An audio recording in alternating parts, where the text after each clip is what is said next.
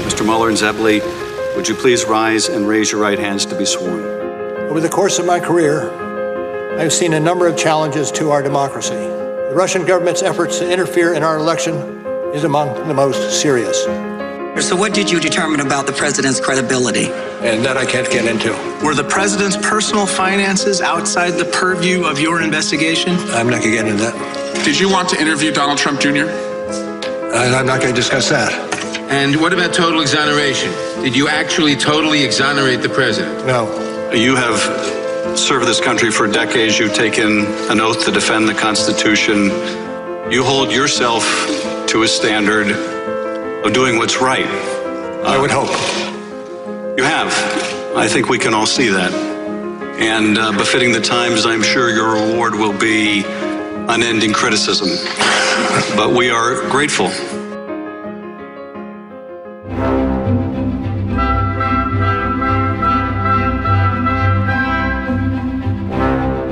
Welcome to a very special episode of Talking Feds, a prosecutors' roundtable that brings together some of the best-known former Department of Justice officials for a dynamic discussion of the most important legal topics of the day, including the investigations of the president and his circle. Today, we're going to discuss Robert Mueller's historic testimony before Congress and what happens next in the wake of it. It was one of the most anticipated events since Donald Trump first said, "WikiLeaks, if you're listening," but did it move the needle in any material way? I'm Harry Littman. I'm a former United States Attorney and Deputy Assistant Attorney General, and also line prosecutor, and a current Washington Post columnist. Today I'm joined by a tremendous panel with three people who can offer insight into Mueller's testimony and what, if any, impact it will have on the American people.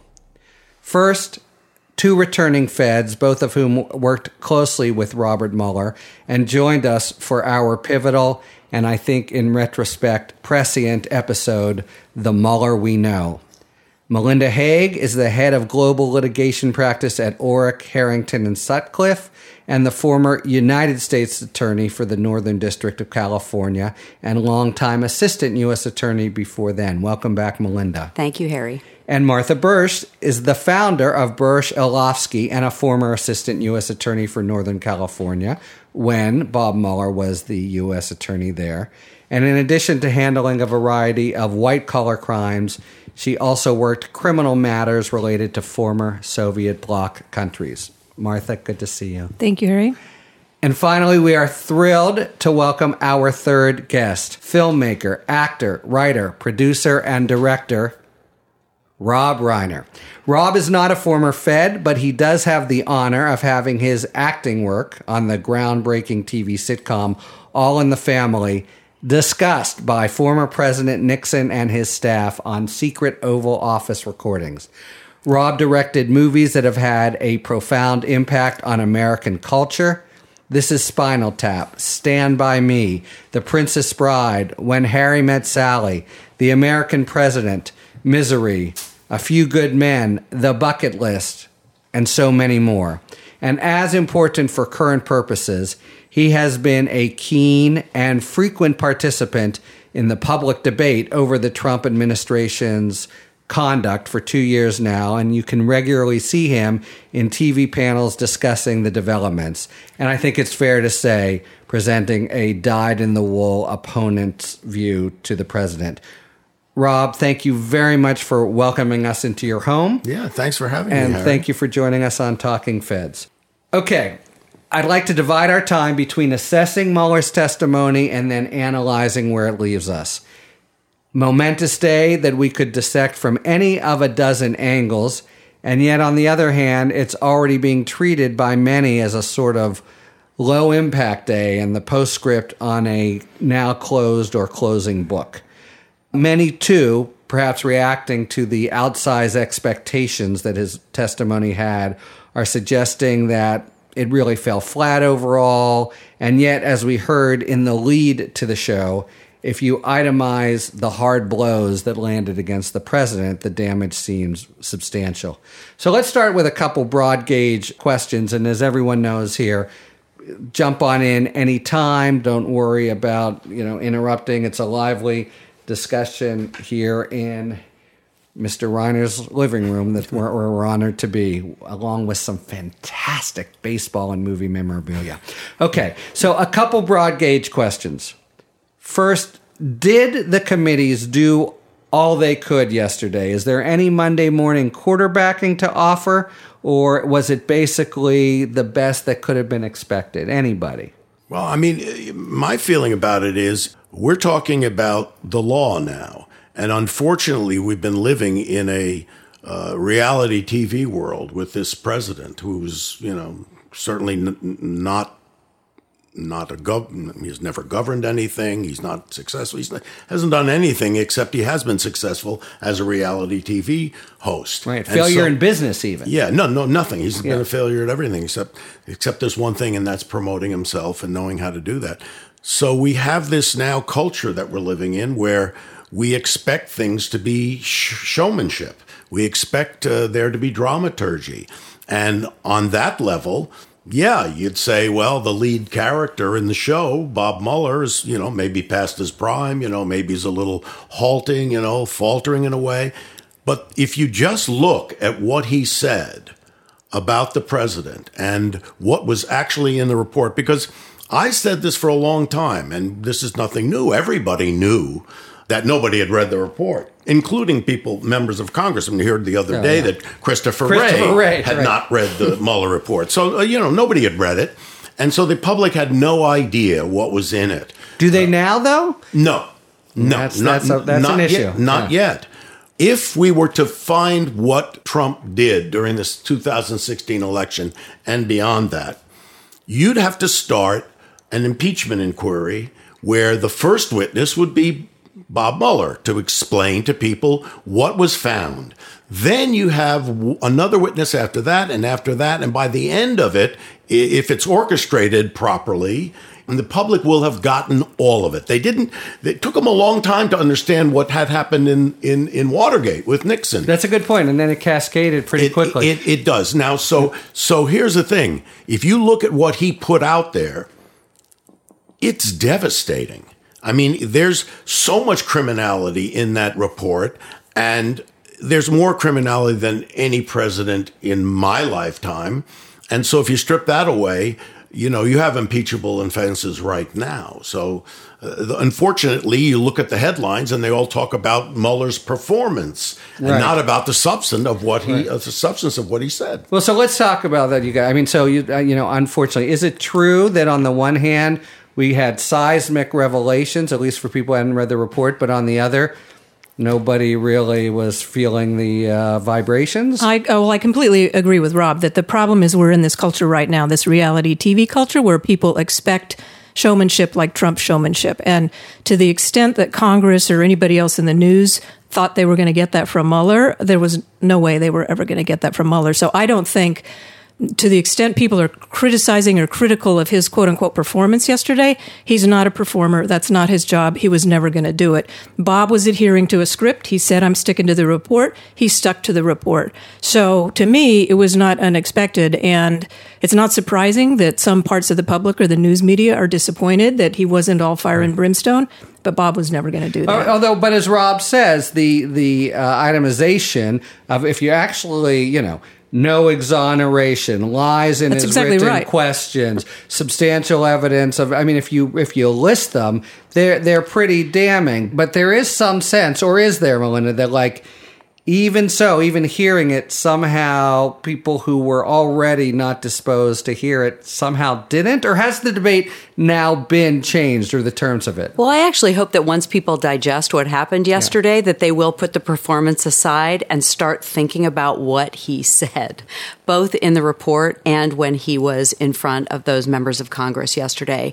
I mean, he said that Trump was not the president of the United States, was untruthful in written answers to questions to the special counsel. Is that not perjury? That is perjury. I believe it is. They asked, it's certainly was he under oath? It's a false and statement. They said he was under oath. Yes. Yeah. Yes, at a minimum obstruction, false statement. If it was under penalty of perjury, certainly perjury. He agreed with Adam Schiff that it would be unethical, unpatriotic, wrong, and possibly criminal, certain conduct that he was discussing with Adam. The flirtation with WikiLeaks. Right. That's that was actually where he did go outside the little, like, this is problematic, to say the least. Right. And I think that's where you can get Bob to go beyond the report. If you sort of tap into that former Marine, unbelievable patriot, that's where you're going to get him to go beyond the four corners of the report and say, that's right, it's unethical, it's unpatriotic, and it's wrong, and it's possibly criminal. By the way, this is off the topic a little, but I actually thought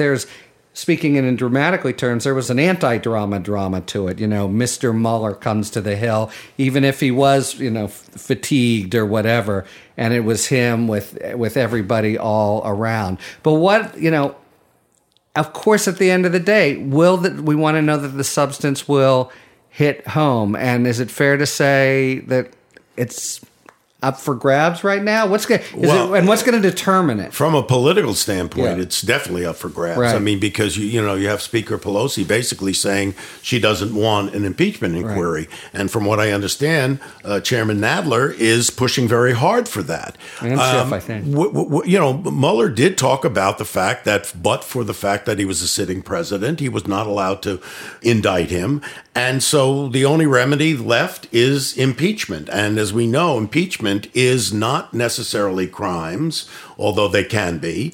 But what was laid out in the second, which was actually the first volume, was about collusion. Yeah.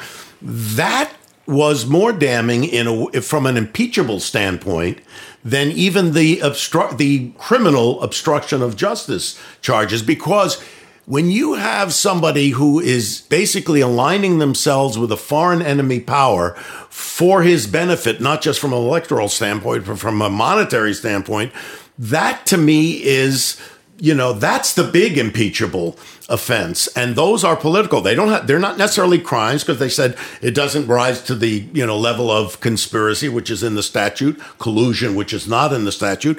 But if you just think about the term collusion, there's tons of collusion in the Mueller report. Just the fact that his campaign manager would share polling data right? with a foreign operative and campaign strategy of what states they were going to target towards the end of the election. That, to me, that's the definition of collusion. And Mueller, by the way, was very strong on that, saying we have a real problem in front of us. So, maybe there are certain sound bites on the Trump side that have been put to bed. Maybe not. But will our debate now no longer have exoneration? No longer, are the Republicans playing on a different field? Can Mitch McConnell continue to be completely silent? Look what Trump did today.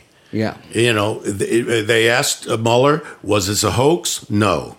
Was it a witch hunt? No. What did Trump say today? Witch hunt, hoax. That's all he says. And so he's got 40% of the country that are the Fifth Avenue people. He actually did commit a violent crime on Fifth Avenue. He went and raped a person at Bergdorf. He's got that 40%, and that they're not going anywhere. All right, and you didn't think, by the way, they were going anywhere. When you talk about your high expectations, they were never going to be going anywhere. They were never going to go anywhere. But was the notion that 5% might be going somewhere, or were just people not thinking very clearly about the potential impact of the Mueller testimony?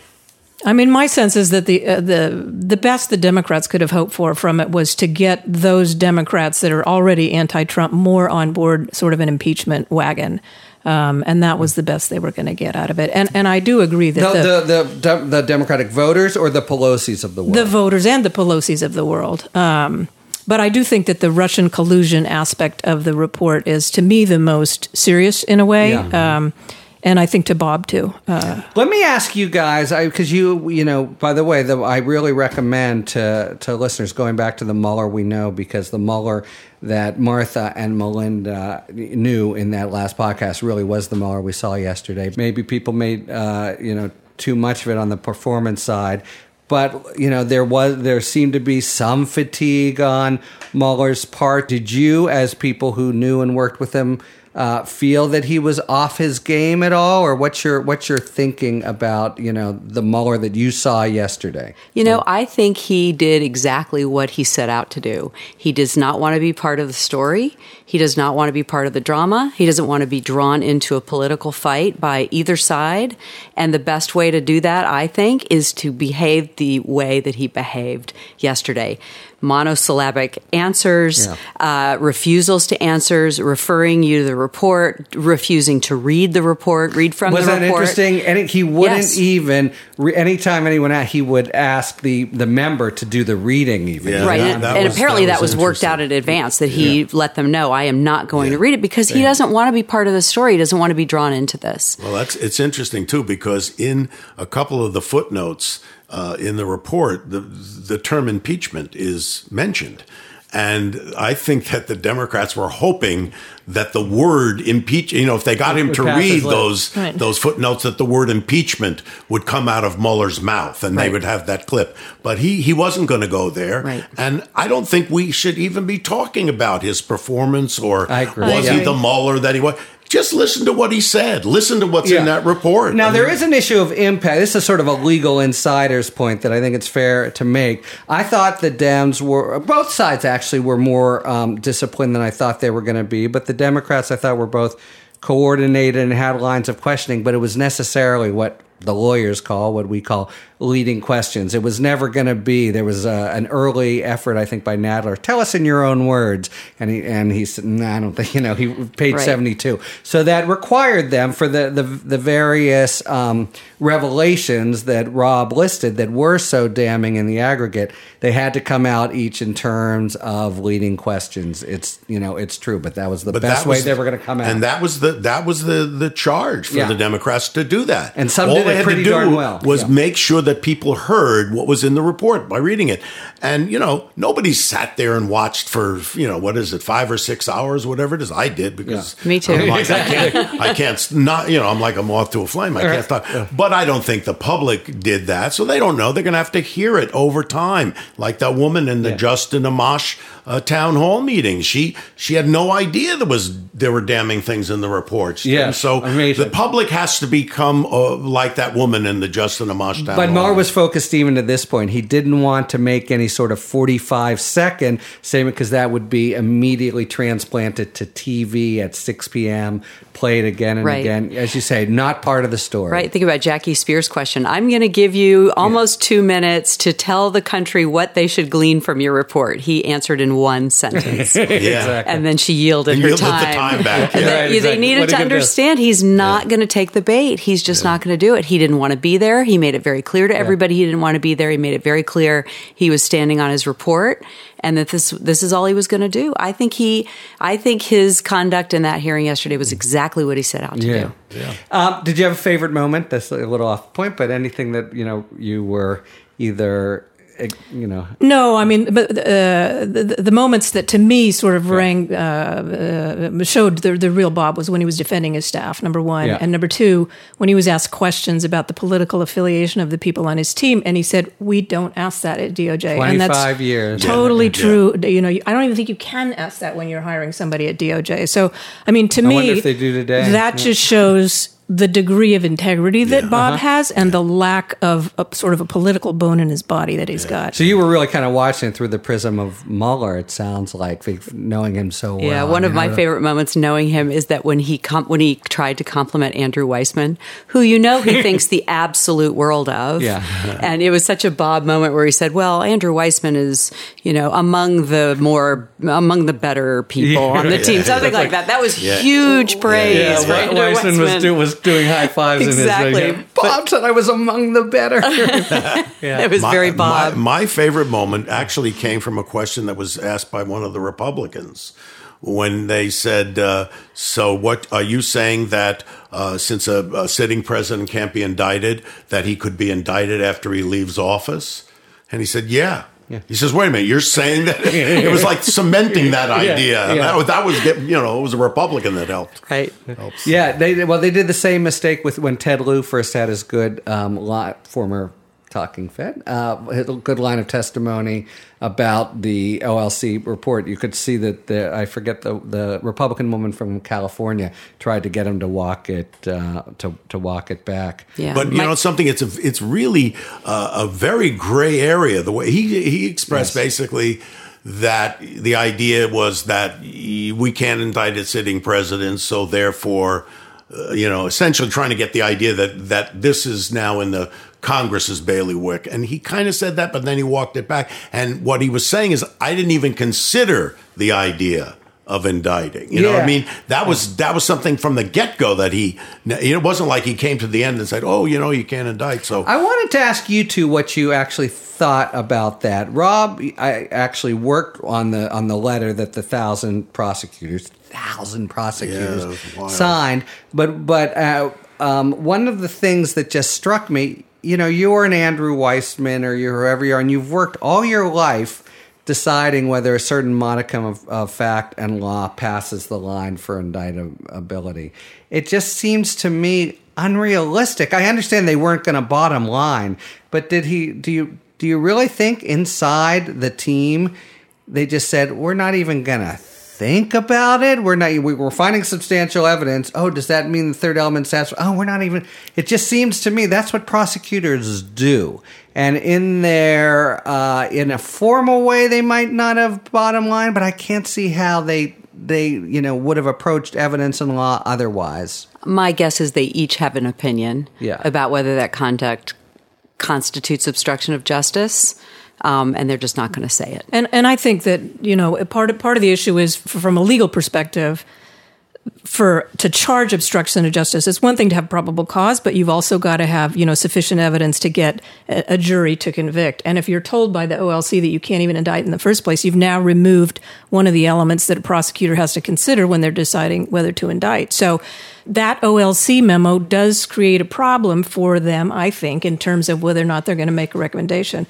And also that obstruction of justice statute is pretty broad, but there are, it's not necessarily a slam dunk case. That said, there's a lot of conduct in that report that if it were my client, and I've had many clients, they would be indicted in a heartbeat, for that same conduct. You know what? So, I'm going to ask you guys, because you guys will have the thoughts about what to do. I mean, the idea of an OLC rule or policy of not being able to indict a sitting president seems contrapuntal to the idea that no one is above the law.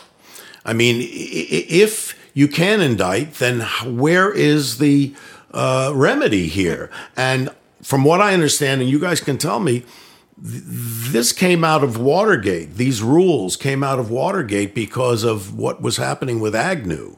Agnew was breaking the law, and he was about to be indicted. They wanted him to be indicted, and they were concerned that Nixon was also breaking the law. And so what do you do if Nixon goes and then you've got nobody there, as president? And so they made this rule up, which seems to me it's a bad rule because it's not based, nobody's ever challenged it constitutionally. There's never been a case that's said, is it constitutional to indict a sitting president or not? We know it's okay to charge a sitting president with a civil crime. That happened to Clinton. But on this criminal thing, what can be done? What should be done? I mean, because to me, that's one of the big reforms that needs to come out of this, is to how do you handle a lawless president like this? Well, I think it's the impeachment process. So, and I do think there's a valid reason not to indict a sitting president, because you do run the risk that the indictment process, the criminal process, will be used for purely political purposes on either side of the aisle, right? It's not just Democrats against Republicans. So, and a criminal charge carries obviously really, really serious consequences. So to me, I think the answer is, and I think this was what Bob and them were thinking, the answer is impeachment. That's what the Constitution sets up, and that's the remedy. If that's the case, then shouldn't it be that the special counsel should say, this is now up to the Congress to decide whether or not they want to impeach, which is what Ken Starr did in his report. Bob kind of says that in the Nobody in the does. report. He doesn't say it, though. He doesn't come right out. I think you can say it. You don't have to say you should impeach. All you have to do is say, because we can't indict a sitting president, it's up to Congress now to decide what you want to do with all this information and all this evidence we've got. I mean, but it is interesting. You can take. I have taken him to. I mean, I felt this was a failing on his part. There were a few times where he as much as said things. That was one of them, and I think the obstruction was another. But he decided that he needed to stay his hand on just stitching it up with the actual words, and among other things, it led to a lot of confusion. But I did want to add something to Rob's point, and maybe this is in disagreement with you, Martha. So a very big thing here. First, the opinion itself, I think, and there are two. There was another one then in 2000 that reached the same conclusion. But for fairly mucky, threadbare policy purposes, the very argument, in fact, that failed in Clinton v. Jones is essentially the one in the OLC memo, because criminal is more distracting, as of course it is. But it's just from OLC, and it really should be, in some broad good government sense, subjected to judicial review. And the way it's set up now, it can't happen, because unless the department goes forward with some kind of indictment, there's no, as the lawyers say, justiciable controversy to bring it to the court. So we are in this kind of stalemate that, in a sense, is a shame. I could see a reasonable, honest court reaching this conclusion, though I think it would be for different reasons than it's in the memo. But we'll just never know now. We're stuck. But I'm asking Martha because I understand the idea of willy-nilly using it as a political tool to get back at. But let's just say, for the sake of argument, a president shoots somebody in the Oval Office. Shouldn't that be something that we're allowed to indict? I mean... Yeah, no, I don't disagree with that. But I think isn't the answer an impeachment, and then the political forces cause a resignation, and then if you want, you can indict them once they're out of the office. I think one of the problems with, and I completely agree with you in this context, but it assumes that we trust the prosecutors who have the power to bring those charges. So and assuming that we can't, right? And assuming that we can't, I mean, the problem with an indictment being allowed against a sitting president is then there are 93 U.S. attorneys in the country that could do that.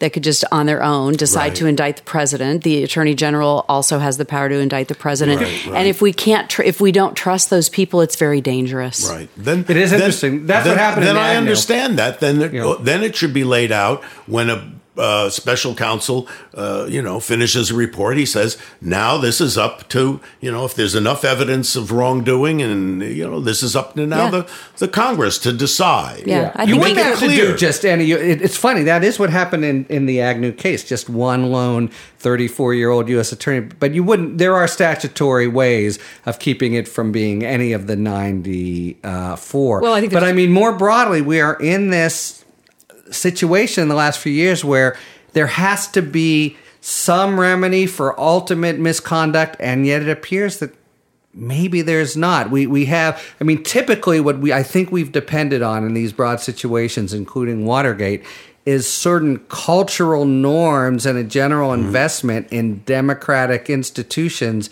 that's been precisely what Trump and his supporters have been just unabashed about trashing.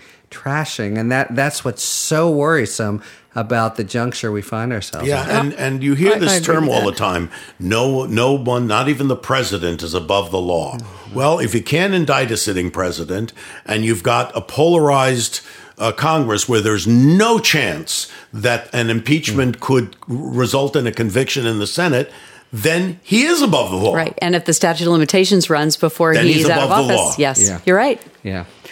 I think there are ways to think about statute of limitations, but basically I agree. And we are in, it's something to try to puzzle over in coming years if, assuming Trump has some transition from power eventually. Before moving to where it now leaves us, we wanted, as we did up front of the show, play a interesting and important piece from former Talking Fed Ted Lieu, and then later about whether or not Mueller found an obstruction of justice here. I'd like to ask you, the reason again that you did not indict Donald Trump is because of OLC opinion stating that you cannot indict a sitting president, correct? That is correct. Your investigation found that President Trump directed White House counsel Don McGahn to fire you. Isn't that correct? True. So right after his White House counsel, Mr. McGahn, refused to follow the president's order to fire you, the president came up with a new plan. And that was to go around all of his senior advisors and government aides to have a private citizen try to limit your investigation. Well, your investigation is not a witch hunt, is it? It is not a witch hunt. What he is doing is not obstructing justice. He is pursuing justice. And the fact that you ran it out 2 years means you perpetuated injustice. I take your question. Gentleman's time has expired. The witness may answer the question. I take your question. Did your investigation find that the Russian government perceived it would benefit from one of the candidates winning? Yes. And for each of those 10 potential instances of obstruction of justice, you analyzed 3 elements of the crime of obstruction of justice: an obstructive act, a nexus between the act and an official proceeding, and corrupt intent. Is that correct? Yes. It was not the special counsel's job to conclusively determine Donald Trump's innocence or to exonerate him, because the bedrock principle of our justice system is a presumption of innocence. It exists for everyone. Everyone is entitled to it, including sitting presidents. Donald Trump, October 31st, 2016. Boy, I love reading those WikiLeaks. Donald Trump, November 4th, 2016. Will any of those quotes disturb you, Mr. Director? It's probably problematic is an understatement. We have an election coming up in 2020, Director. If a campaign receives an offer of dirt from a foreign individual or a government, generally speaking, should that campaign report those contacts? Should be. It can be, depending on the circumstances of crime. I will yield back the balance of my time. Okay, so let's turn our focus forward. We know, as Rob was mentioning, that the Democratic leadership is still at odds. There was a closed-door meeting after the Mueller testimony where Pelosi, I think, was adhering to her view, not yet. Nadler and Schiff, and now some 80 or so Democrats are saying yes now for a impeachment inquiry. This, of course, as Congress is leaving for August to return to a presidential campaign in full bloom. Let's start here. It was noteworthy to me that at the end of many of the Democrats' presentation, they gave a little colloquy, basically making a pitch for we really need to keep going and looking and having further investigation. Did they get any purchase here? To the extent there was some erosion of the Trump views, do you think there's any further public appetite for more congressional investigation going forward? I think there's appetite for more investigation, but it's not going to be effective unless they have access to materials and to witnesses. And the only way they're going to do that is to announce a formal judicial proceeding. And, you know, I've talked to Lawrence Tribe about this, and there's a number of constitutional scholars. Former Talking Fed also. Is he a Talking Fed? Okay. And they all say that if you announce a formal impeachment inquiry, that you become a formal judicial body, then you can expedite access to documents and compel testimony a lot more easily. Yeah, let me spell out the argument. I think it's right that if you, under the statute, how do you get grand jury material? How does Congress get it? There was a body of thought that a judge could just give it to him pursuant to the judge's inherent authority. That's been slapped down. But there's the specific statutory argument that says if it's pursuant to a judicial proceeding, the word Rob used, but that is generally considered to include an impeachment inquiry. So at least they get the keys to the kingdom as far as the grand jury goes. The already existing grand jury materials. Because right now, they're going to, anything they want to get from Mueller's investigation, the DOJ will absolutely say no. Don't you agree? Oh, absolutely. Yeah. But so do you think there's more? I mean, do you think there are some bombshells that Bob uncovered and his team uncovered that aren't in the report that would be there? There may or may not be, but there doesn't have to be, because what we know already is more damning than any president has ever faced. And all that needs to have happen is for the public to see it.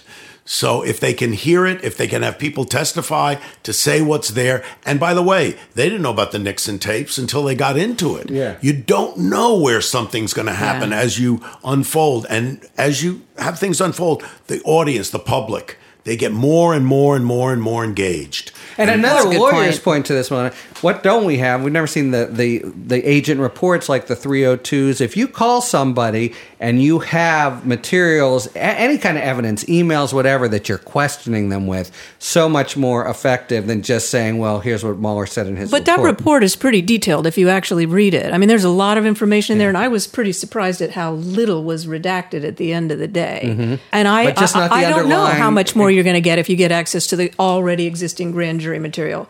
I doubt, seriously, that Bob or any of the rest of that team deliberately hid inculpatory evidence. I mean, I just don't think they would have done that. I think that report was pretty thorough. I do think that, to the extent that the public, it's all about reality TV these days, to the extent the public is not going to digest it, it's not going to bother to read it or learn it unless there's some soundbite witness in front of Congress, then maybe that's what you need if that's your goal at the end of the day. Right. But I don't think getting the grand jury material is going to reveal. No, you're right. Facilitate. Well, what but you can compel witnesses though more. You can compel witnesses to come and testify. Right. And exactly. who would you? Let me ask you guys that. If you have one or two cards to play here, who would you be compelling? To have testify in front of the American people? Yeah. I think McGahn. Yeah. I think if people could see. Agree. McGahn. What he has to say, it would be stunning. McGahn, Corey Lewandowski, Hope Hicks. Hope Hicks, me too. There's a few others that was mentioned. Bannon? What do you think about Bannon? He's a wild card. Who was the other one that was mentioned in the report? Oh, that's right. Very good. And it's really his. Yeah, we think Eisenberg, of it as there's somebody. John Eisenberg. She's the one who wrote all the notes. Yes, she's actually a deputy counsel. She's a pretty credentialed lawyer in her own right. That's a big one. Yeah, I mean, and then you can also ask Cohen, ask Don Jr., ask Kushner. And if they refuse or they want to take the fifth, that says something too, whatever it says. Hope Hicks, she should come back. So we need to do more reality TV, but just on our side. Well, look at what Watergate was. Watergate, they had all the players. I mean, they had everybody there. I mean, do you remember? I mean, I don't know if you remember during that. Well, after that was the Iran-Contra hearings, and the day that Fawn Hall showed up, who worked for Ollie North. I mean, she's a very beautiful, sexy woman. The ratings were through the roof. Everybody wanted to see Fawn Hall. So I'm saying the point is, can you imagine a Hope Hicks coming up? The people are going to tune in for that.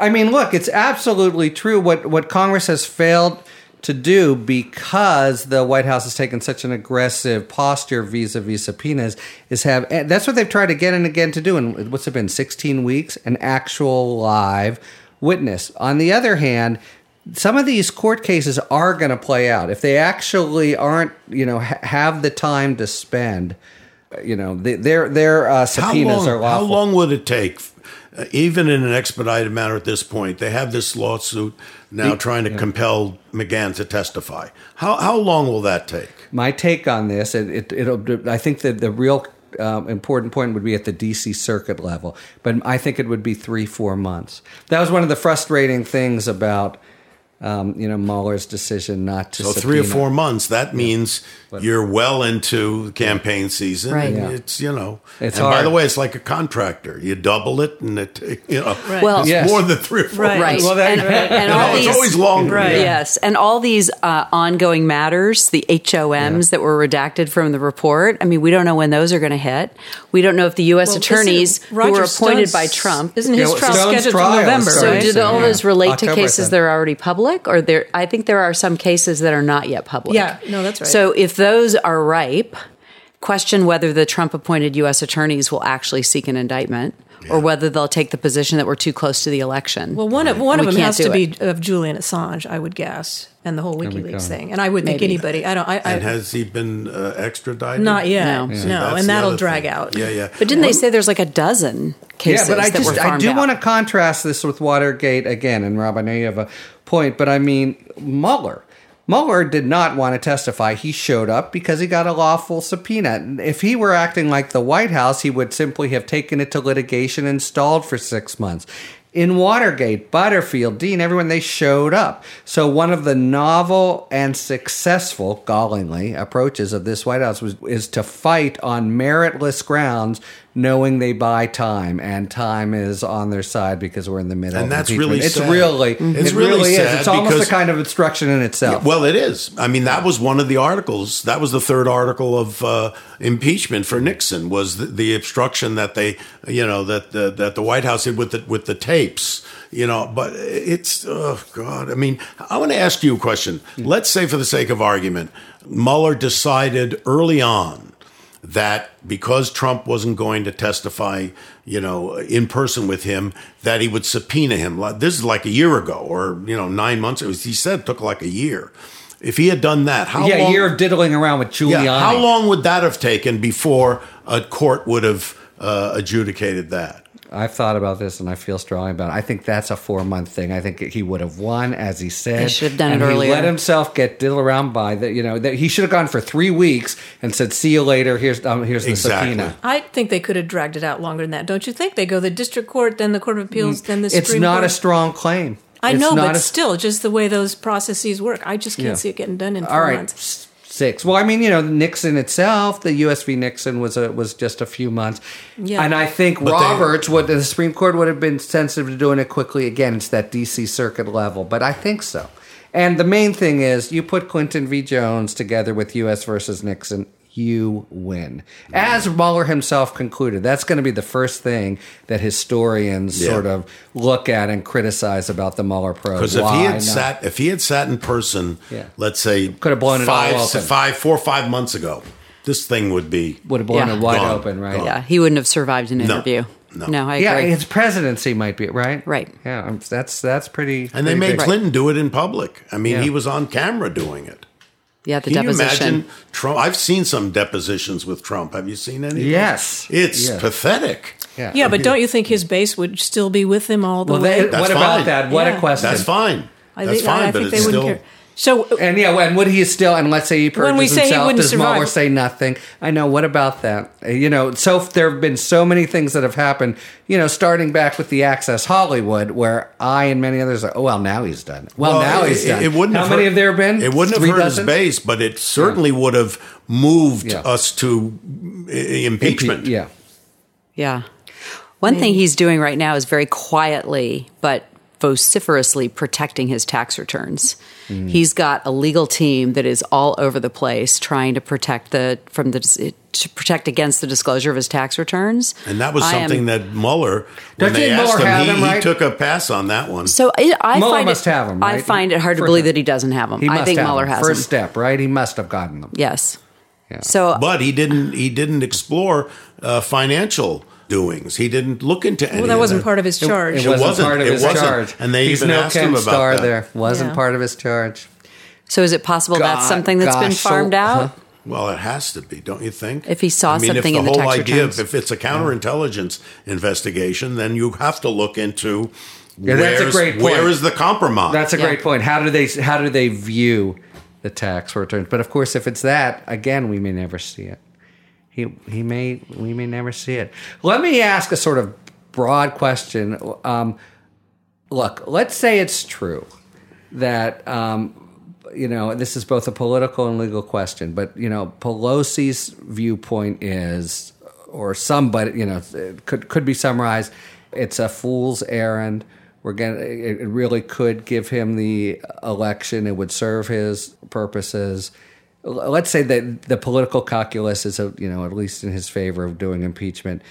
Nevertheless, how do we factor in these sort of broader moral, democratic issues that seem so front and center in a way they haven't been since Nixon or before? Should, in some broad, moral way, the Congress be pushing impeachment, even if they think it's politically unsound, and that's a sort of two-part. And I guess, is it politically unsound? Well, that's a question of moral judgment, right? Right. Yeah. We don't know. We don't know the politics of this. Yeah. I guess let's start there. Where are you on them? Well, we don't know. I mean, right now, if you take a poll, you say, well, the country is generally against impeachment. But if you start the process, you don't know if those polls are going to shift. That's true. But to me, even though impeachment itself is a political process, whether or not we should impeach, that should not be political calculation. Because if we don't do it, then what's the point of having that in the Constitution?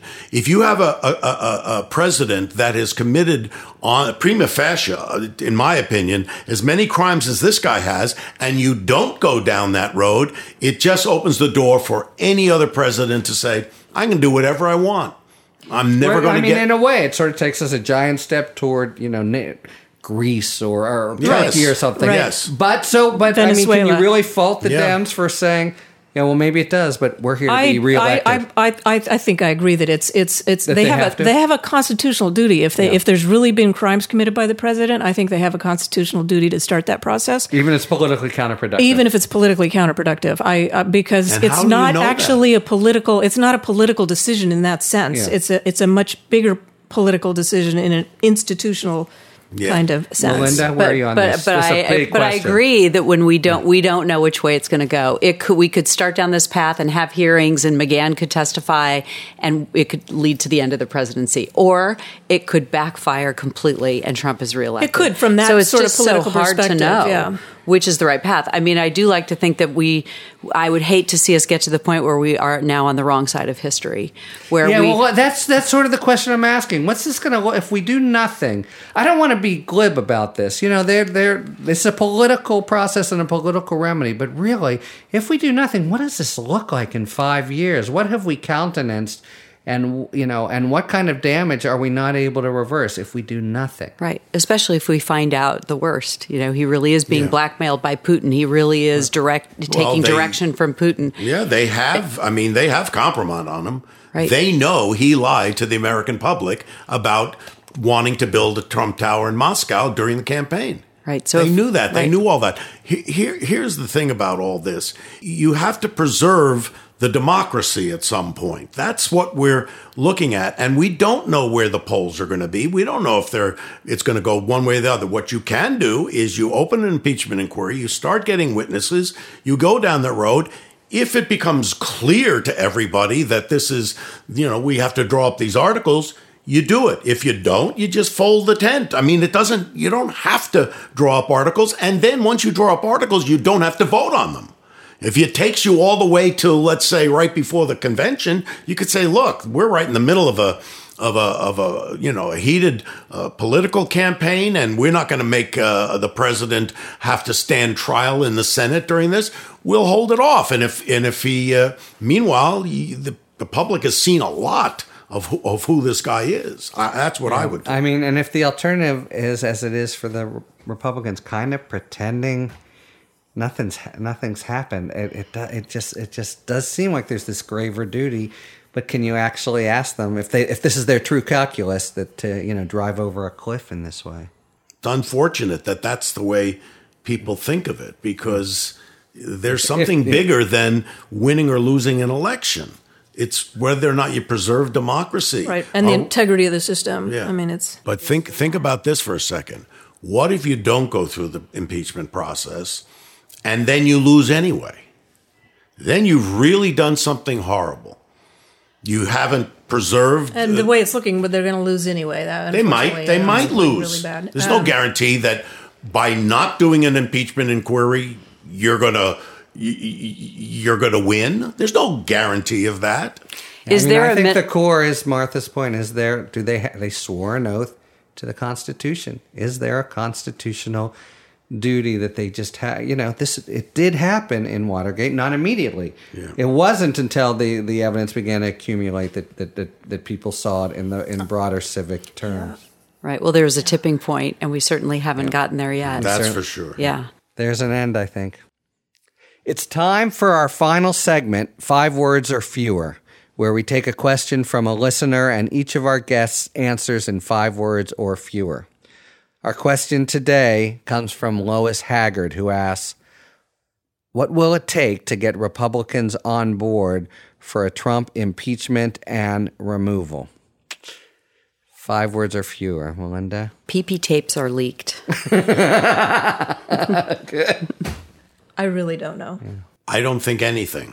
I don't think anything. And on that cheery note, we want to thank Martha and Melinda, but especially Rob, for your contributions all through these years, but for today in particular, and for your hospitality. This has been a really special episode and a very important juncture in the Trump investigations. Thank you very much to Martha, Melinda, and especially Rob, and thank you very much, listeners, for tuning in to Talking Feds. If you like what you've heard, please subscribe to us on Apple Podcasts or wherever you get your podcasts. And please take a moment to rate and review this podcast and tell a friend about us. You can follow us on Twitter at TalkingFedsPod to find out about future episodes and other Feds-related content. And you can also check us out on the web at TalkingFeds.com. Submit your questions to questions@TalkingFeds.com, whether it's for 5 words or less, or general questions about the inner workings of the legal system for our sidebar segment. Thanks for tuning in, and don't worry, as long as you need answers, the Feds will keep talking.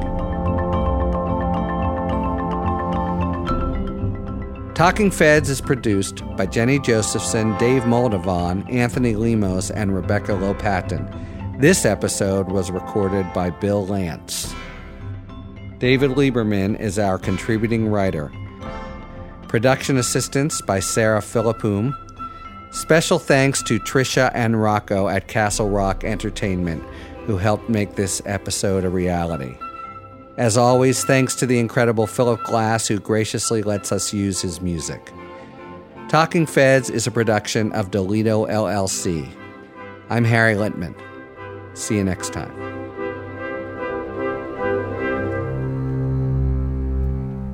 Before we conclude, I ask everyone to please remain seated and quiet while the witness exits the room.